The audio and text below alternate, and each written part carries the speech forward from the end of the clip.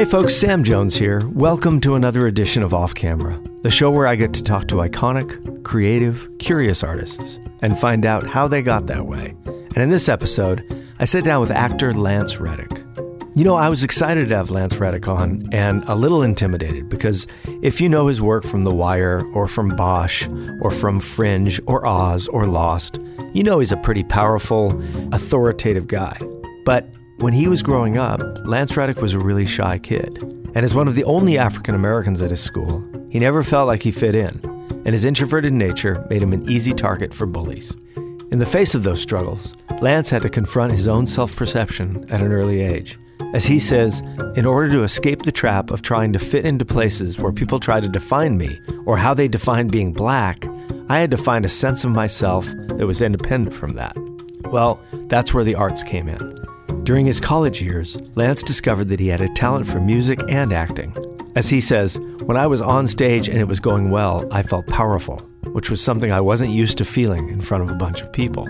Despite his natural talent for acting, he took a detour to pursue his first love, music. And when that didn't pan out, he tried an equally risky route, applying to Yale's drama school. And to his surprise, he got in. Being one of the oldest students in his class didn't deter him, and neither did going from one risky aspiration to another. Lance was just determined not to have a regular job and felt like he wasn't qualified for a regular job. Well, luckily his experience at Yale changed his life and his approach to the craft, and he's become a successful, steady working actor, beloved on some of the greatest shows ever on television, like the aforementioned Wire, and now most recently, Amazon's Bosch and Comedy Central's Corporate. Lance joins Off Camera to talk about his most terrifying moment on stage, confronting systemic racism in the industry, and about the time he serenaded his crush, only to get turned down in humiliating fashion. So pull up a chair and listen in.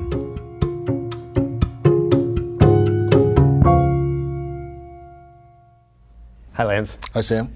I'm glad to have you on here because I'm a huge fan of Bosch. And were you a fan of the books? I was a fan of the books, Okay, yeah. got it. But, you know, I think that the series has done really well, and seeing you in that role after seeing you on The Wire, it's good to have you here. And, you know, you've been on so many television shows throughout the years, from Lost and Fringe and Oz. And what I notice is that you've played a lot of authority figures. Yes. And you carry yourself just externally with this sense of authority that it is powerful, so much so that I asked permission, you know, to go to the bathroom from you in my own studio. But I think you have one of those cases of, I'm sure when you run into fans or people, that they have this wrong first impression of you because of these authority figures you play. Well, you know, being a classically trained actor and and my thing in drama school and what I really worked hard at was being a transformational actor. So I you know, Meryl Streep and Daniel Day-Lewis are my favorite actors, so I just thought that that's what acting was. And it took me a long time to realize that most stars play kind of versions of themselves. And so, and casting tends to be about who executives think you are. Right. I mean, just to give you an example of how much people want to peg you, they didn't want to see me for Daniels. Oh, really? Yeah. On The Wire? On The Wire. Because I had just played 2 drug addicts in a row. I had played the year before. I was an undercover cop, but I was a heroin addict in Oz. Yeah. And the year before that, in The Corner, I played a crackhead, which is the first time I worked with David. Right. So Daniels was one of those things where even though I thought that was the role that was right for me, they wouldn't see me. And then I don't even know how it happened, but eventually they saw me, and then they passed. And then I thought it was done. And then a couple weeks later, I got the call out of the blue that I got the role. So what I hear you saying is that at the time, you were sort of being typecast as someone who played undercover roles, drug addicts, criminals, and then you're trying to get this role that then becomes the new version of typecasting. Well, I mean, I didn't think of it as typecasting at the time. Right. It wasn't until, once again, you know, they wouldn't see me for Broyles, for Fringe. First they saw me for Charlie 3 times. Right. And then finally they saw me for Broyles, and then they passed. I mean, it was almost exactly the same thing. And then a month later, and once again, I thought it was gone. And then a month later, out of the blue, I got a call. They want to see you for Broyles again. They want to see you tomorrow. Right. And then within 5 days, I had the role. after like 3 auditions like in a row. But then once you sort of land into those 2 roles, that's when it became problematic. And it's to the point where I almost said no to Bosch. Because when the offer came, quite frankly, I read it and I flipped out. I started yelling, swearing. I said, I told him no more cops. And I went to call my agent. And as I went to call her, I noticed I had a message. So I don't know why, but I decided to listen to the message first. And it was from my agent. And she said, Lance, you're getting an offer. Don't freak out. I need to talk to you about it first. And you've already freaked out. Yeah. And the other thing was, at the time, I was actually trying to develop a comedy for myself based on a skit that I did on Funny or Die called Toys R Me. But then I called Michael Connelly and we talked. And, at the time it's supposed to be just a recurring role the first season. And so I'm thinking, well, I still got a year to develop my show. And if I get my show, then I'll just kind of try to work both. Yeah. Right. Yeah, that's what I tried to do. But I swear to you, the day it was announced in the trades that Bosch was being picked up, they called my agent and said, we want to make him a series regular first season. Really? Yeah, and I was like, fuck. I love that you get all these offers and your first response is, this is terrible. I mean, it took me like a week and a half, almost 2 weeks to decide, like to the point where the producers were getting pissed. Because I didn't want to do something that was going to, I thought this could be the nail in the coffin in terms of typecasting. Right. And it really was kind of just a leap of faith and a bird in the hand, and I got a mortgage and all that stuff. Right. But then the thing about it is, the same year that, like the same fall that we shot the pilot for Bosch, I shot John Wick. The Guest got into Sundance, and I played Papa Legba on American Horror Story. So suddenly I was getting all these roles that were completely different in television and film. Right. Yeah. Well, it's an interesting thing to think about. Obviously, we are who we are as kids, and I think that shapes our mental picture of ourselves. And it's very hard to shake that mental picture. And I was curious with you if there was a time when there was a disconnect between the way you were coming off to people versus the way you saw yourself inside. It's interesting. That's pretty much since I was 7 or 8, that was the case, just because of being black. How so? What do you mean? Well, so my mother taught in the public schools in Baltimore City, okay, and she did that for 40 years. And as a matter of fact, my parents met teaching in the same high school. Really? But my mother's attitude was, I teach in the public schools, so he's not going there. My dad was like, public school's good enough for me, but my mom she was the last word. So I always went to private school. Okay. And once I got to junior high and high school, it was predominantly white, predominantly upper middle class. Okay. And so I always felt like, to white people, I represented something, this black person, that to me I was just Lance. I wasn't my race. And to black people, as soon as they heard me talk, I was something other than black. Oh, that's interesting. So I always felt like I just always felt like I never fit anywhere. Right. So and because I was shy and I was kind of nerdy, and I skipped second grade. So and there was this one guy in that third grade class, and he just was he was just the bane of my existence. He just terrorized me all through elementary school. And he was my bully, but it wasn't just, the thing that's weird about it was a very small parochial school. So there are only about 20 kids in each class. When I say each class, I mean each grade. Right. So, and it was this weird dynamic where I kind of became the class whipping boy, like everybody started making fun of me. So how did you cope with it? I mean, acting out. Did your parents, did they know what you were going through? Well, the other thing that was weird, that messed with my head, was that they skipped me around. So they skipped me from first to third, and then in fourth grade, halfway through the year, they put me back to third. And then the next year, they skipped me to fifth. So then I'm with the same group of kids that bullied me. And then halfway through that year, they moved me back to fourth, so I'm with kids my own age again. And then sixth grade, when those older kids were gone, that was a great year for me. Yeah. Wow. And then I went to another. What was your prevailing picture in your head? Like, when you think back of that time up until fifth grade or whatever, what's the picture in your head of what your day-to-day existence was? Getting through the day so that I could get home and get lost in fantasy watching television. Really? Yeah. So I became addicted to television. And so for me, like, I wanted to be all those cops. I wanted to be Bruce Lee. I wanted to be the guy that got the girl. Do you know what I mean? That got the girl. Because that was the other thing. I started studying piano when I was 6. Okay. And I started writing songs when I was 7. So I was also this weirdly romantic little kid. Like I wrote my first love song for this girl in 3rd grade, and then I sang it to her. And I was waiting for this cinematic TV response where she said, "Oh, that's wonderful." And I sang the song to her, and there's this pause. And then she's just staring at me, and then she bursts out laughing, and then she runs down the hall, and she tells everybody what I did, and then they start making fun of me. That's humiliating. So, yeah, and that was when I was 7 years old. Do you remember the chorus of the song? Oh, Gray, don't. I made up words just to make them rhyme. Don't be Maury Gray. I'm sorry, Gray. You know that I love you. Oh, it was, I was 7. Wow. Yeah. This was not Mozart.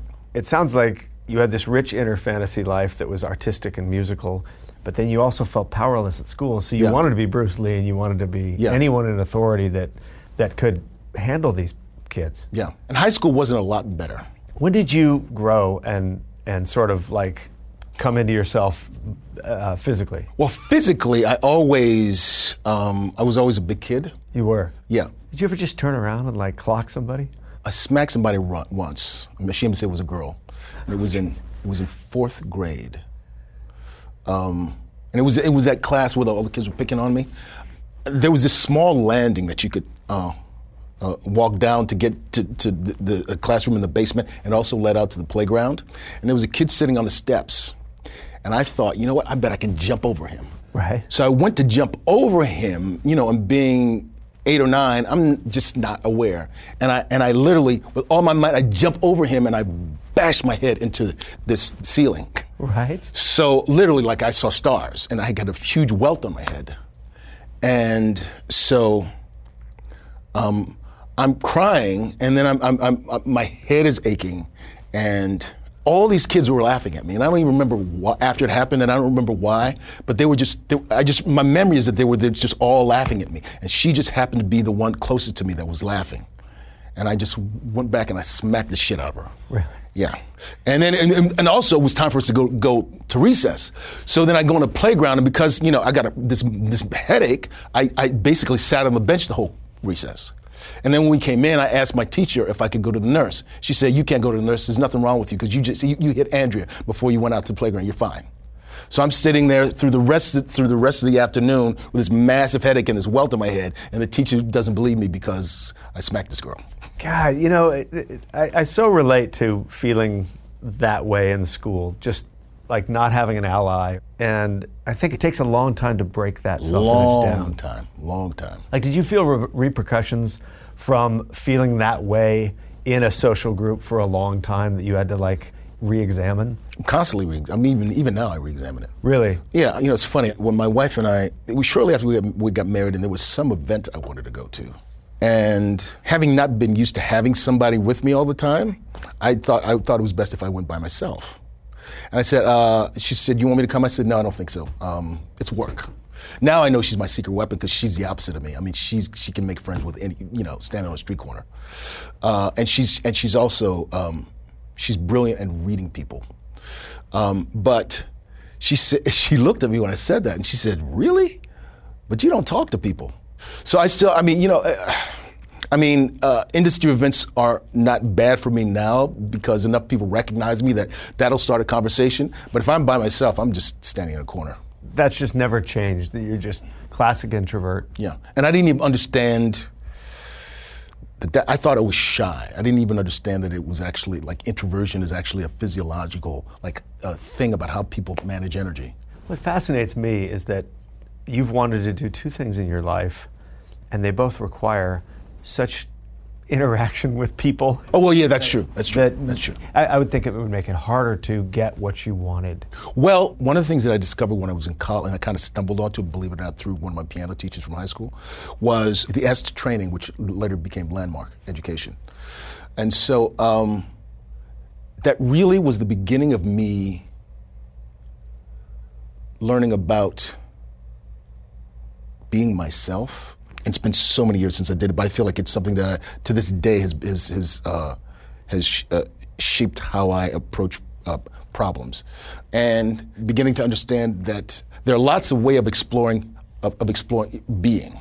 You know, we can explore it psychologically, we can explore it philosophically. He said in the Landmark Forum, we actually try to explore being in the domain of being. So it's actually almost an ontological exploration of being. So, for example, you have an interaction with somebody, and your emotional response to them is that they're an asshole. Or rather, right. They're an asshole is how you language your response to them. And that's just a simple example, but what in Landmark what you would do is you would say, well, it's possible that they're not an asshole, they are them, and asshole is an interpretation that you're creating. And the other thing, you know, most people think that they think all day long, but are you really thinking most of the time, or are thoughts doing something to you? Right. And the thing that I feel like helped me the most later on when I started acting, when I started pursuing acting, was the notion that the most important thing that a human being can do is to try to be authentic. Right. And it also was the notion that human beings, by definition, are inauthentic. So for me, when I watch great acting, that's one of the things I always see is authenticity. Whether it's somebody playing essentially kind of themselves, or for example, I hope I didn't get myself into trouble, but Daniel Day-Lewis tends to play extreme characters that are completely different and very different from maybe who he is. Right. Gene Hackman, although I think he's one of my favorite actors, but the characters seem to be much closer to him. He never really changes his rhythm, you know what I mean? But he's always so authentic, it makes him incredibly watchable. Yeah. So one of the things that really helped me was trying to not be shy and trying to not be nervous and just be that. Do you know what I mean? And do what I needed to do anyway. Right. But the truth is, from an early age, even when I was in junior high school and high school, I realized that I was obsessed with the questions, what's the meaning of life, and why do people do what they do? And I realized that the only way to kind of escape the trap of trying to fit into places where everybody seemed to try to define me in one way or how they define being black, I would have to try to find a sense of myself that was independent of that. When you say defined by being black, what does that mean? Like, could you attempt to explain your difference of the experience you had with those kids versus who you were inside? Just going through the day, and your experience of just going through the day is going to be different from mine, because not just because we're different people and we have different experiences, but because I'm always on the alert for things that are signaling that people are interacting with me according to my race, as opposed to just interacting with me. It's every day. Yeah. Yeah. Any black person will tell you it's the same thing. You know, that brings up a question about, you've played a lot of law enforcement or security, heads of security or cops or whatever. So you have a real deep understanding of, and I'm sure respect of the profession. I have very mixed feelings about the profession. Right. Well, that's what I was going to ask you, is how you sort of balance that out for yourself. Well, first of all, The Wire was I've had such an interesting experience when it comes to law enforcement, because I may be the only black man I know that has never been stopped by the cops for being black. So you think that's just coincidental, or do you think it's... Well,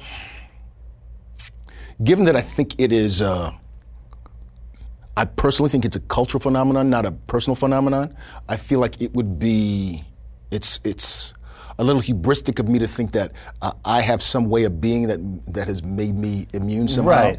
So yeah, I haven't had awful experiences with cops. Right. But I also don't pretend that that's because I'm the black guy that's acting the right way.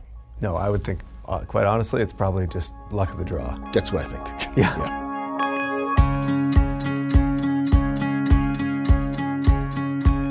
Hey folks, let's take a little break from the conversation so we can talk about this week's sponsor, Quip. Now, if you listen to this show, you know about Quip, because ever since they became a sponsor, which I think was right when they were starting as a company, my whole family has used Quip. And what is Quip? Well, it's a revolutionary way to take care of your teeth. And you know, we're inundated these days with offers for subscription services, and frankly, a lot of things don't need to be subscription services. But when it comes to your teeth and the health of your mouth and your breath, having a subscription toothbrush system makes a lot of sense.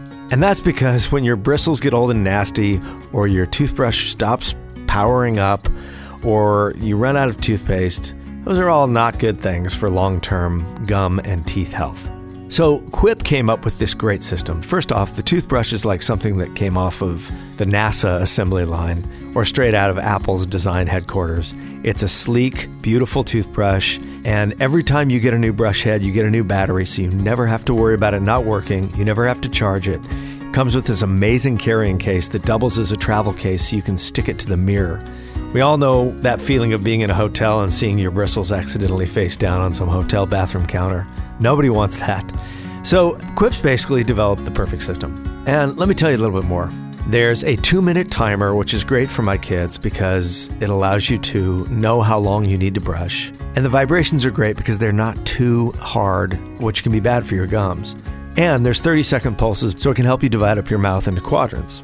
And you know, good habits matter to live a healthier life. And Quip can help you form fresh oral habits. And in the case of my daughters, hopefully they'll be habits that are ingrained for life. Also, with every new brush head comes a new tube of toothpaste, and I happen to really like Quip's toothpaste. It doesn't taste medicine-y or chemical-y or over-flavored. It's just good toothpaste.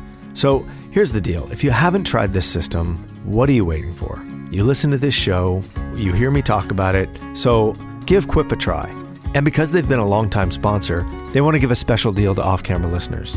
Quip starts at just $25, and you can get your first refill free at getquip.com/offcamera. This is a simple way to support our show and start brushing better.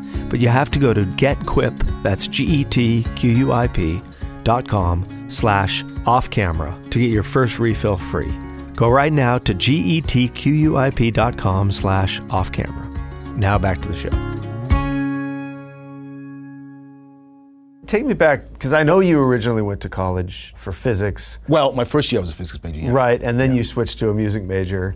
But then you dropped out of college to pursue music full-time. I realized I do not want to be a classical composer. I want to be a rock star. I have since I was 7 years old, and I watched the Partridge Family every Friday night. Really? Yeah, David Cassidy was... That is another point of relief. I think the Partridge Family is my first reference of watching like a band. I say this jokingly, but David Cassidy was the first white man I ever wanted to be. Yeah, I got a drum set for Christmas when I was 10, and I would come home and I would put on a Partridge Family album, and I would play I'd play drums to the entire thing, and then I'd put the I don't next know one if you on, want people knowing that. Well, it's too late now. It's, So you dropped out of school, and you're like, I'm going to go for this. Tell me, at this point, had you met your wife? Had you had a daughter yet? Yes. So I met my wife while I was in college, and she actually lived in New York City, and I was in Rochester, New York. So it's 7 hours away. Okay. So it was a long distance relationship. And I dropped out of school, and we got married like the summer after I decided not to go back. What did she think of your dream to do that? Like, what was her take on you taking this risk? Well, I mean, she was an artist. She didn't have a problem with that. Right. Particularly since we were both, we were 24. So you didn't have any money. We were kids, and we had dreams of being great artists. Right. Yeah. First thing we got married, and then we found an apartment in Gloucester, which is the sister town, and so we started living there. And so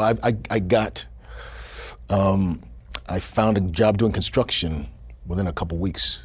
Yeah, you said something that I read that I thought was really interesting, and I wanted to see if you could elaborate on it. You said that being a working class black man was an education in itself. It was, because of all the stigma that I attached to just being black growing up, and how much I wanted people to see me and not my blackness. And given all the opportunities with education that I had, to me the worst thing in the world was actually have to flip burgers. So it shows you how immature I was. It's a child's way of thinking. But that was one of the things that I had to unpack once I got married. It's like, shoot, man, I got to learn how to work. Right. Yeah. I was curious if there was a time when your musical dream met up with the reality of the world, and you kind of had to take a hard look in the mirror and say, this isn't happening like I thought it was going to happen. Yeah. So one of the things that happened almost immediately from moving to Boston was I hooked up with a recording studio. Okay. And I did a demo tape. They watered down the music.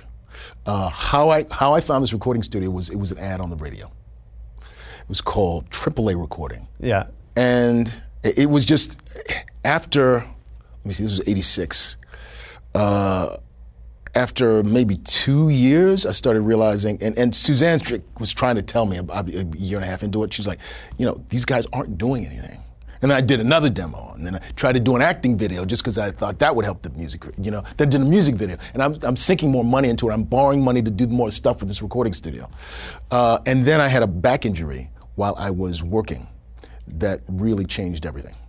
Well, two things changed everything. One was my daughter was born, and then I really had to learn how to work. Right. And that was the year before the back injury. So by the time she was born, I was working 3 jobs, 7 days a week. And about a year into this, I went from a double shift of waiting tables to a double shift of delivering newspapers. And I delivered the Wall Street Journal.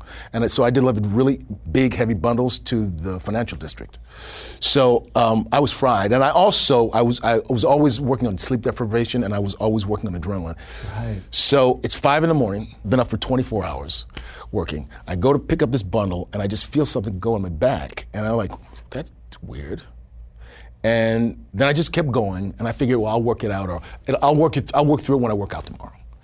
And I noticed the next day was still bothering me. I was like, that's odd. Well, I'll work through it the next day. And each day it got progressively worse. And then within 2 weeks, it was like I woke up one day and I couldn't get out of bed. And while I was lying in bed, I'm looking at the ceiling, and I'm thinking, we need the money. I need to be working. But I was also thinking, you know what? If I keep doing this, I'll be doing this for the rest of my life. How do I think outside the box? And I thought, well, I don't have any money. I don't have any connections. What do I have? I said, well, I know I can sing, and I know I can act, because I acted in college. So I said, well, let me try that. So I went and I got the Boston Phoenix, which was their version of the Village Voice. And I just started looking for auditions, and I went to 2 musical theater auditions. And I'm sitting in there, and these people are real singers, and I'm just a guy with a nice voice. I'm like, this is not it. And then, I don't know why, but I went on this straight theater audition. So I go to this audition, and we had to prepare 2 contrasting monologues. Okay. So there was a show on at the time called The Bronx Zoo, starring Ed Asner.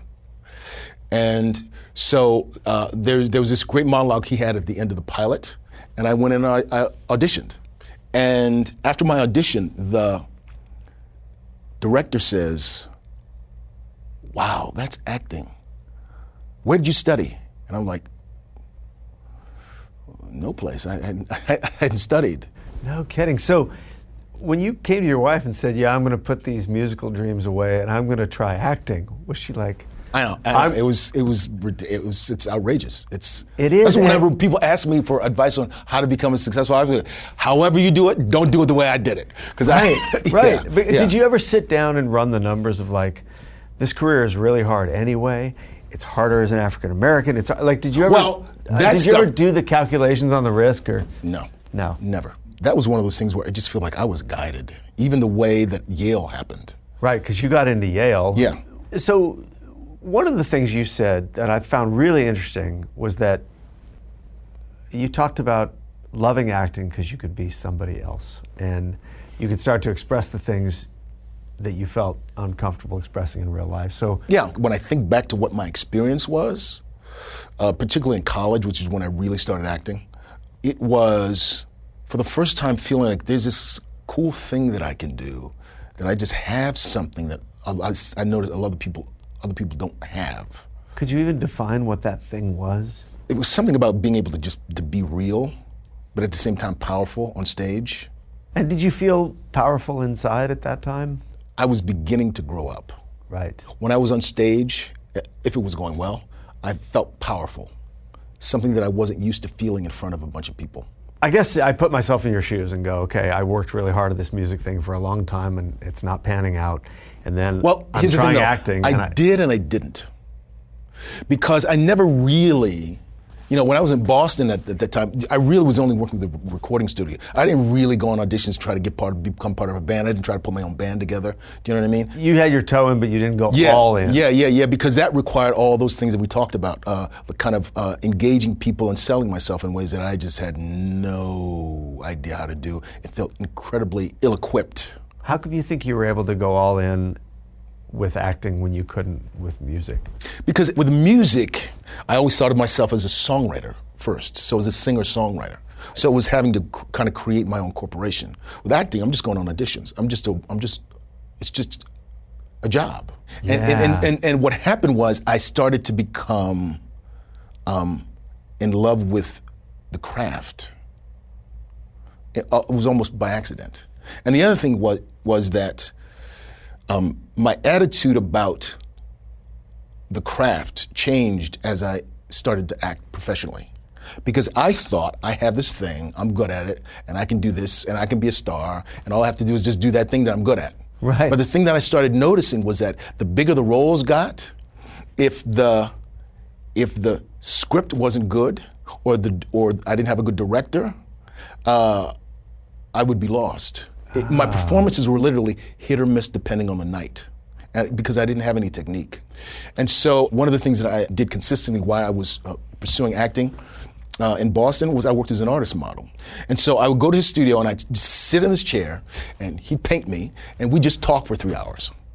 And one day he asked me about training for acting, and I said, well, you just learn as you go. Even though in my head I knew that was kind of bullshit. Right. And I said, I just want to go to New York. I want to go to the actor studio, and I want to do theater, and I want to be a movie star. And I said, the only other, and this is how full of shit I was. I said, the only other place I'd even consider is Yale. And I couldn't get into Yale anyway because I never finished my bachelor's degree. So I say this bullshit, and he says to me, well, you might want to consider applying to Yale because I got my master's in painting from Yale, and I don't have a bachelor's degree. And I thought, And I don't know why that stuck with me, but I left there, and the next day I called information, I called the drama school, and I asked them. It's kind of amazing hearing you talk, like the level of delusion or just focus that you can have at that age of, well, I'll just do this. And it wasn't like I was dying to go to Yale. Believe it or not, that was my backup plan. Like my first, my A plan was to go to New York and go to the actor studio and be a movie star and win a Tony on Broadway. And so then when I got in, I was like, oh shit, what do I do? Right. Because even when I applied, Suzanne was like, what do you apply? What? She's like, are you crazy? Do you want to go to school? I said, no. She said, why are you applying? I was like, I don't know. What was her level of dealing with you kind of new careers and... She hung in there for a long time, let me tell you. I mean, it was interesting because, I said, once I got in, I was like, I don't know what to do. And so I did something that I had gotten completely out of the habit of doing, which was I asked everybody their opinion. And I went to a casting director and asked her opinion, and they said, oh no, just go, just go to the LA and do movies. But every single actor I talked to, every single one was like, you got into Yale, you have to go. Right. And then, I don't know, maybe a week or two into this process, I was talking to Suzanne about it, and she said, Lance, I think you should go. I was like, you do? She said, yeah. And I said, well, I'm not going to go unless you come with me. She said, well, of course, we'll move with you. I was like, oh, you will? I said, well, I'm not going to go if they don't give me financial aid. And then they gave me a bunch of financial aid because I had a wife and a kid. So it was like, oh. Now I have to go. I guess I'm going. And so I went, yeah. And it changed my life. That's amazing. When were you the brokest? Wow. I don't know, there's been a few of those. Yeah? Yeah. Right before I started acting, when my daughter was about a year old, we actually had to move in with another family because we couldn't pay our rent. Really? Yeah, they took us in and we lived with them for a year. No kidding. Yeah, that's the kind of friendship you don't forget. Yeah. Was there ever a moment where you said, I gotta just get a real job and quit this pursuit? Like, what kept you going? Knowing that I could never do a real job. First of all, I was a college dropout. What was I qualified to do? Believe it or not, the one time I thought about that was the summer of '99. Oh, after you'd already been... Yale. Yeah, so my ex-wife had moved out 2 years earlier. Oh, so you guys split up? We split up, yeah. We split up Okay. in 97. I graduated in 94. We split up in 97. I was broke. And we had joint custody, so I still had the kids every other week. So the end of the year's coming and I'm running out of money. And then I got the Siege, and that was great. You know, I'm working with Ed Zwick and Denzel Washington. Yeah. And then that job lasted for like a month and a half. And that was the first time I came to LA too. I'd ever been to LA. So I was here in LA for 3 weeks. Right. And then a few months later, I'm running out of money. I don't know what's going to happen. And then I dreamed of Africa. And then I was in South Africa for 2.5 months. Then after that was over, I got back in like September of 98. And then pilot season was coming up. But I got the opportunity to audition for Mark Antony at the Guthrie Theater. Okay. And I got it. And then I got back and I missed pilot season. So then it got really bad. Like, I shorted my babysitter and she stopped returning my calls. The landlord was trying to get me. I was literally like checking down the street before I'd go out the door. So if I would go to an audition, I wouldn't run into my landlord. So you had months without work. It was 6 months. It was bad. And then I got The Corner, and then it snowballed. Then The Corner. Then So in those 6 months, you started to contemplate I was like, a straight I job needed something else. But the flip side of it was I was like, given the financial straits that I'm in, what else am I going to do? I have to make it. I just have to figure out a way to make it. Right.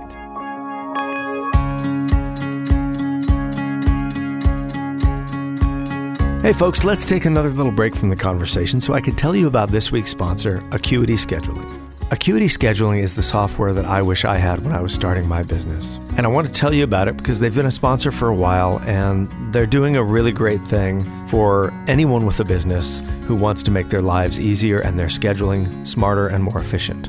Acuity Scheduling works 24/7 behind the scenes to fill your calendar and takes hours of work off your plate. From the moment clients book with you, Acuity is there to automatically send booking confirmations with your brand and messaging. They can deliver text reminders, let clients reschedule on their own, and process payments so your day-to-day runs smoother even as business gets busier. With Acuity Scheduling, all you need to do is show up at the right time. Acuity has the ability to manage multiple locations and employees, class bookings, private sessions, add-on sales, and even recurring subscriptions. Basically, Acuity can adapt to any business. So keep your clients prompt with text and email reminders and dramatically reduce appointment no-shows with deposits or full upfront payments. And you can collect everything you need to know about a client as soon as they book by asking clients to fill out intake forms. That way you can keep all their information neat and tidy in one place. And you can get notified anytime a new appointment is booked. They make it really easy to check your schedule right from your phone and even tell Acuity to automatically update the calendars you already use. Acuity can keep your entire life in sync. So save yourself the day-to-day drudgery of having to keep up with your clients and your busy schedule by using Acuity Scheduling. And for our listeners, for a limited time only, you can get 45 days of Acuity Scheduling absolutely free with no credit card required by going to acuityscheduling.com/camera. That's acuityscheduling.com/camera. And now, let's get back to the conversation. Yeah, I want to jump forward to The Wire for a minute because looking at that show in retrospect, it was such a success and considered one of the greatest shows ever on television, and people talk about it with reverence. But at the time, that was not the case, and it wasn't winning awards. It was barely coming back every season, and there was this misconception, I think, that your career would blow up when you got The Wire, and the opposite. I had that misconception. Right. Yeah. Right. But I guess I was curious about what the indifference to that show taught you about the business. Well, for me, I'd always known that there was racism in the business, but I always thought that the level of my work would rise above it. And that was the first time I saw how entrenched and how deep the racism was. Because it wasn't just me dealing with it. It was like us dealing with it. Like, I mean, we were the lead into The Sopranos. We were on at the same time as The Sopranos and 6 Feet Under and Entourage and Sex and the City. All those shows were getting award nominations up the ass, and it was like crickets. And you knew you were making something great, right? We knew how good we were. Yeah. And not only that, here's something that's really interesting. It was really telling to me. I was, When I first moved out here in 2005, so it was in between the third and fourth seasons of The Wire. We had an 11-month hiatus, and they took 6 months to decide whether or not to pick us up. So we were all auditioning for other pilots in second position. Really? And I met this black manager, and I don't want to say who he is, but at a very prominent management firm, and he was considering working with me. And we were talking about The Wire, and he said, you know, I don't understand what it is. I cannot get my white colleagues to watch that show. And I was like, wow, that's wild. I think you said that the period after The Wire was one of the hardest periods to get work for you, right? Like it seemed nearly impossible for me to get seen for film. It was just like, and it wasn't even like I'm not getting offers, like I'm not getting auditions. I'd like get a handful of auditions. Either it was always a cattle call for a big movie, or it was an audition for a little role in a little movie. I'm like, what the fuck, man?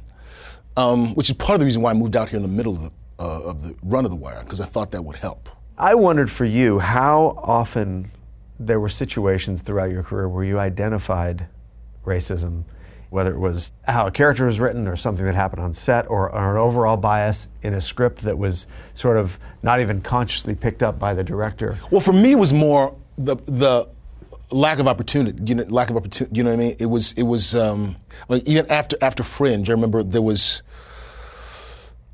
Fringe ended in 2013 was the last season aired. That pilot season, it was like there was literally nothing for me. There were two like token. One was actually a sitcom, but it was a cop, commanding officer. I'm like, I don't want to do that. And the other was the token black lieutenant. And I was like, I don't want to do that. Well, that's the question: is if there was just sort of the ceiling of what kind of roles you were going to be able to see. You have to accept it because it's reality. But I've never liked it, and I've never accepted it like it's like I'm going to lie down for it.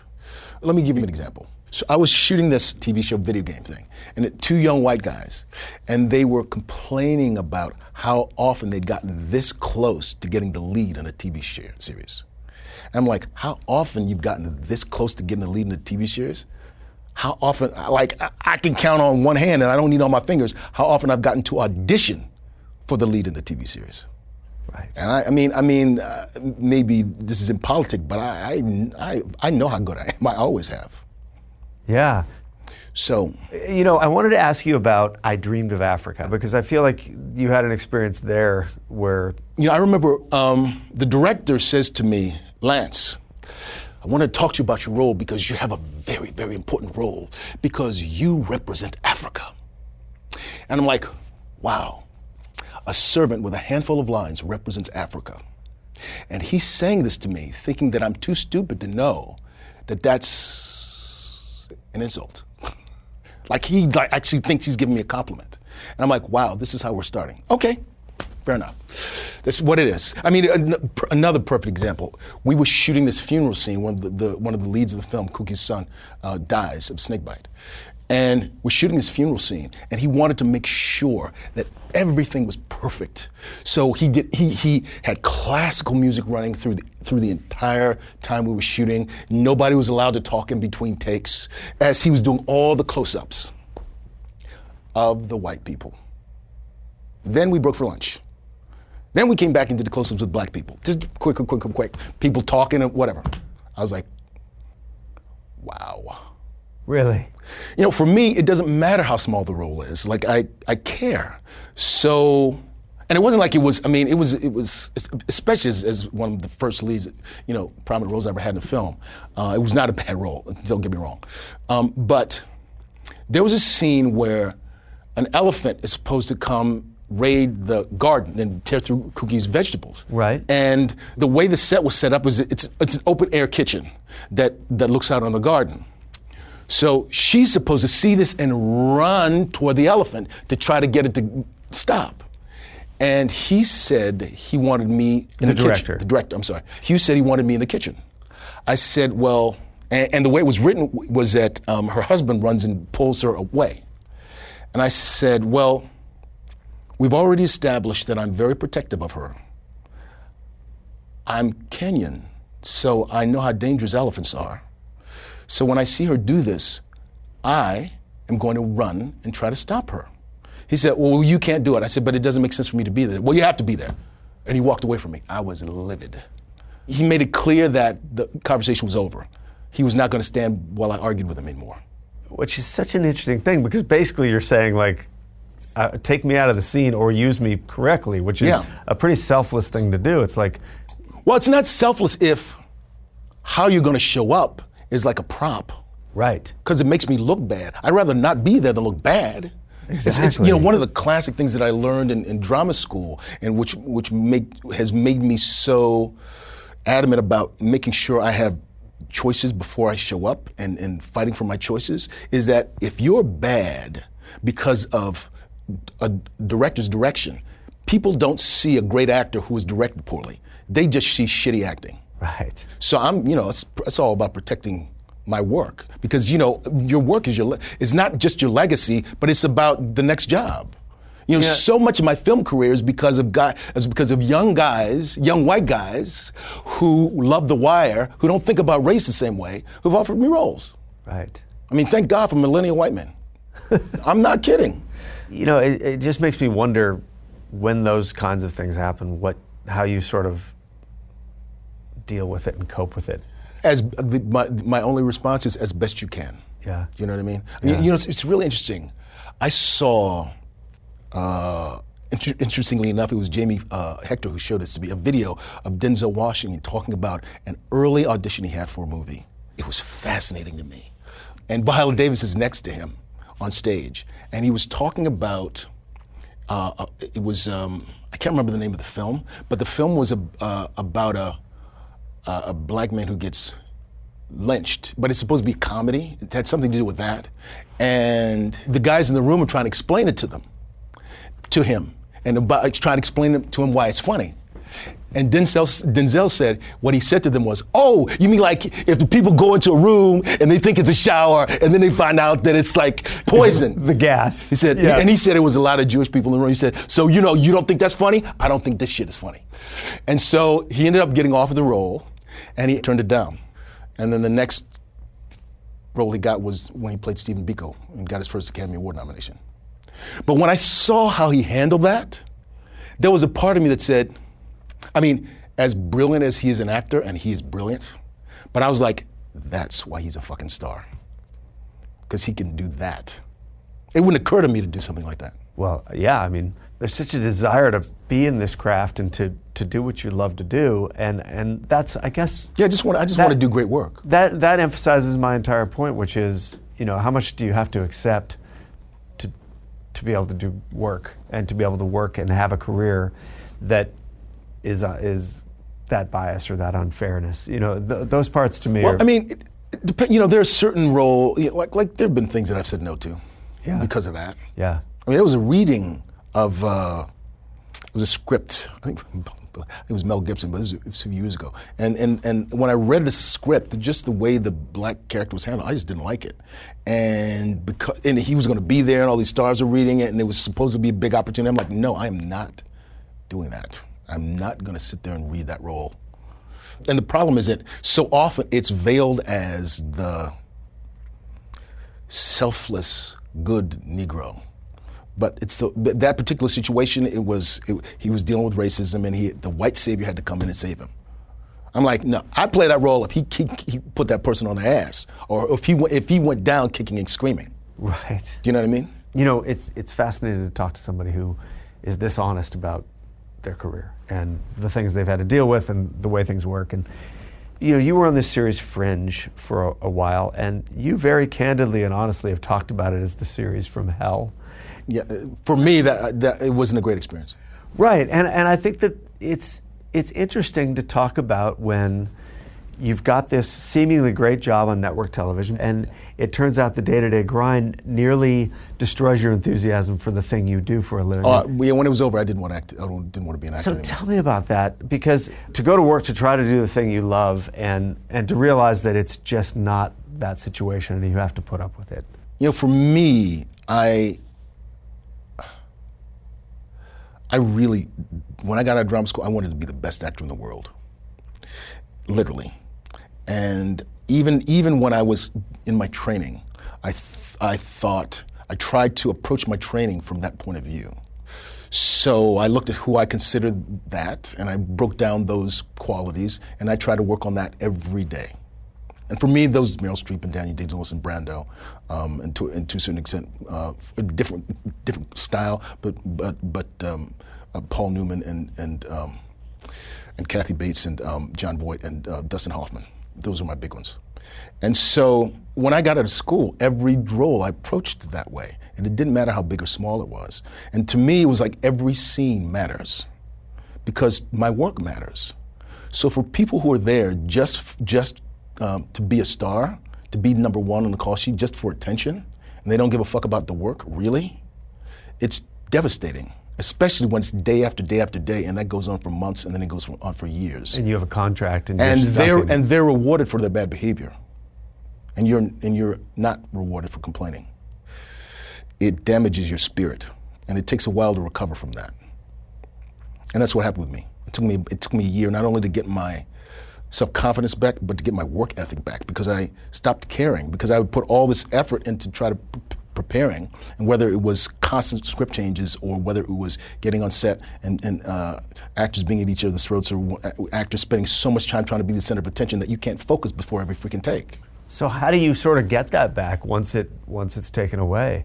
By realizing that you can't change it. It happened. Right. Because the thing is, if I had been independently wealthy, we wouldn't be sitting here talking right now, because I wouldn't be acting anymore. But it was the same situation as when I was ducking the landlord. I don't have any place else to go. This is it for me. For me, being an actor, that's it. Everything else is gravy. So you did a play called Seven Guitars. Yes. An August Wilson play. And for people who don't know, you played the lead, this guy, Floyd, right? Yes. And he's a musician, and he's just gotten out of jail, and he's collecting his girl and his band, and he's going to go make it in Chicago as an artist. And it's a pretty wordy play. Very wordy. And I was hoping you could tell the story briefly of the time you went up, which for people who don't know theater speak, it's when you forget your lines. And I get the sense that you are someone who works really, really hard on knowing their lines. Yeah. And I wonder if you could talk about your experience of so that doing all the preparation in the world and then being in that situation. It was horrifying. First of all, I hadn't been on stage since Mark Anthony. So that's 7 years. And I did the play for all the wrong reasons. And part of what's such a shame about that is that it was kind of a miserable experience for me, and it's probably the greatest theater production I've ever been a part of. It's the only time I feel like I've been on stage since I graduated that my performance was hit or miss. When I was on, I was great. But when I was off, I wasn't. Back up for a minute and just talk about how much work you do put into knowing your lines, and because are you someone that has sort of a hard time like locking those in initially and then? I'm not a fast study. In order to give the kind of performance that I like to give, the last thing I ever want to be thinking about is my lines. The only thing I want to be thinking about is what I want and how what the person is saying to me is affecting me. Let me put it this way. I'm not saying that I can't be good. I'm not saying I can't be really good, but why not be great? And I know if my lines are second nature, I can be great because I can be paying attention to the right thing.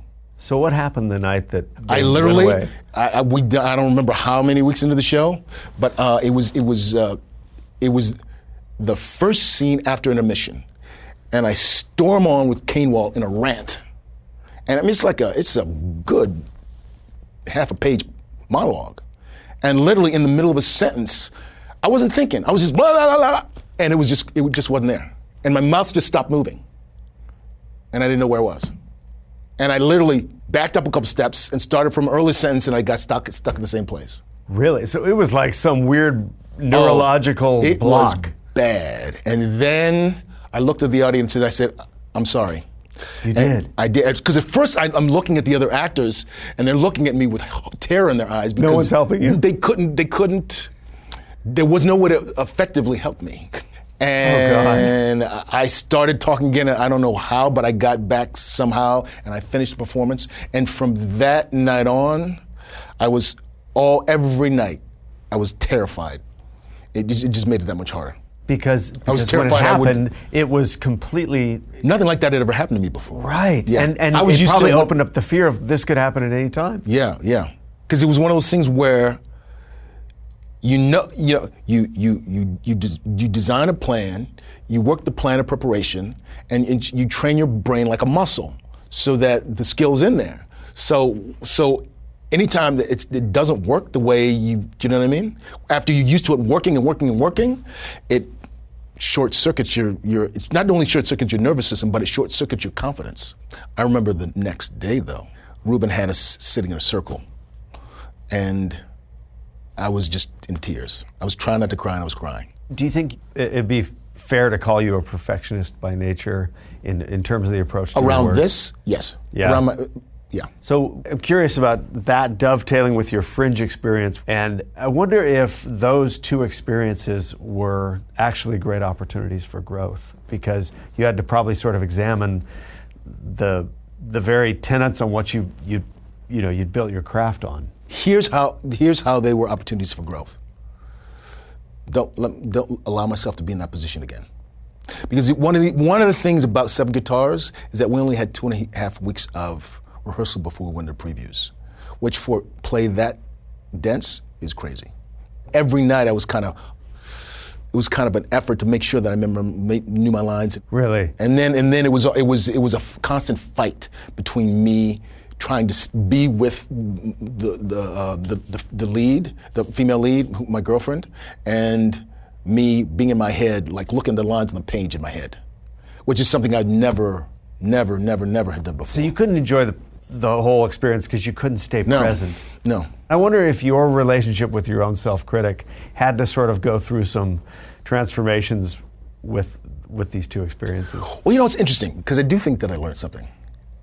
And the place where I feel like I see it the most is on Bosch.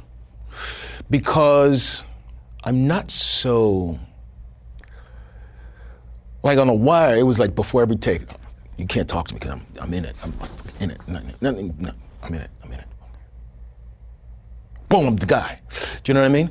Whereas Bosch, now I can be joking around and then I can go, you know what I mean? I'm, in some ways, my work is, not only is my persona on set looser, but I feel like in some ways my work is even more nuanced than it used to be. Counterintuitive to what maybe you thought it would be, like you work a little less hard and you actually get better. Because I don't worry. When we were in the script, I work as hard as I can, but then I do the best that I can. But the thing that I do is I know that my brain goes to a different place rather than panic. I mean, I'll have panic, but then it's like, okay, that's just a feeling. It sounds like you used to let the fear or the panic get the best of you. Yeah. And now you're able to quiet that self-critic a little bit. Enough to use another part of my brain. Yeah. Yeah. Is that the challenge as you get older? Is like to not only calm down, relax into yourself a little bit, but also to be able to question, the stories that you've told yourself. Oh, I wouldn't say that that's the challenge. I'd say that's a gift. Yeah. I feel like that's the challenge when you're younger. I mean, that's the challenge of being a freaking human being. But I feel one of the gifts as I've gotten older is how much more, I don't even know that I want to say more comfortable I am with myself, because I'm not that comfortable with myself. But I am comfortable with my uncomfortableness, if you know what I mean. Right. You're willing to sit in it rather than the panic making you push it away. Yeah. Well, listen, it's been fascinating talking to you. And I think that I admire not only the work I've seen you do, but hearing your backstory and reading about you.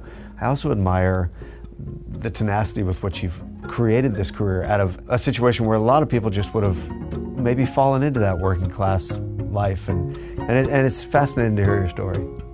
Thanks. Thanks for doing this. It's been my pleasure.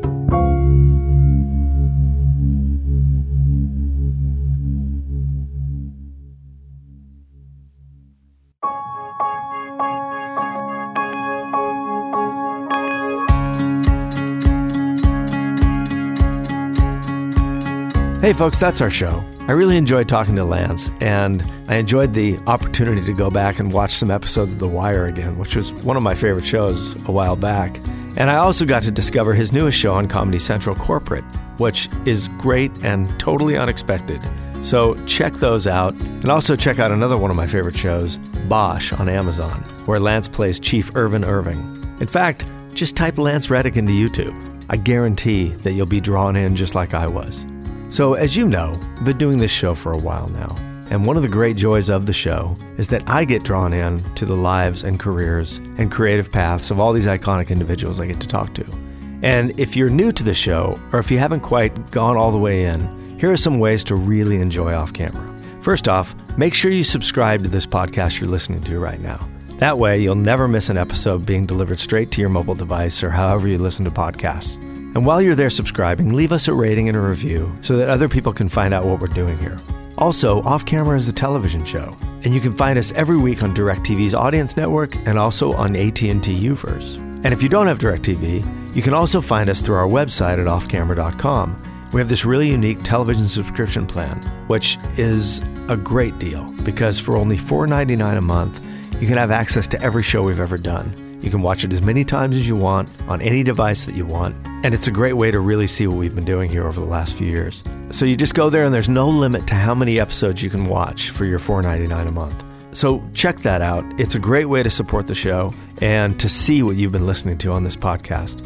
Also, we're all over social media, so if you're liking what we're doing, take a minute and tell other people so that they can find us. We are Off Camera Show at Facebook, Instagram, and Twitter, and I am Sam Jones on Twitter and Sam Jones Pictures on Instagram. If you follow any of those accounts, you're going to see behind-the-scenes pictures, and you're going to get links to the latest episodes, and it's a great way to stay in touch with the show, but it's also a great way to share it with other people. So if there's a guest you want to see, or a question you have, or just something you want to say about the larger world of what we're doing here with storytelling, then go on social media and tell us all about it. I want to thank everyone that helps me on this show each week to bring it to you.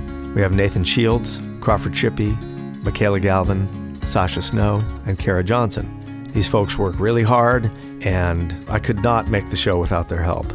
And mostly thank you for tuning in and for checking us out and for hopefully telling your friends about us. We want to keep this thing going for as long as possible, so thank you for your support and for listening, and we'll see you next week off camera.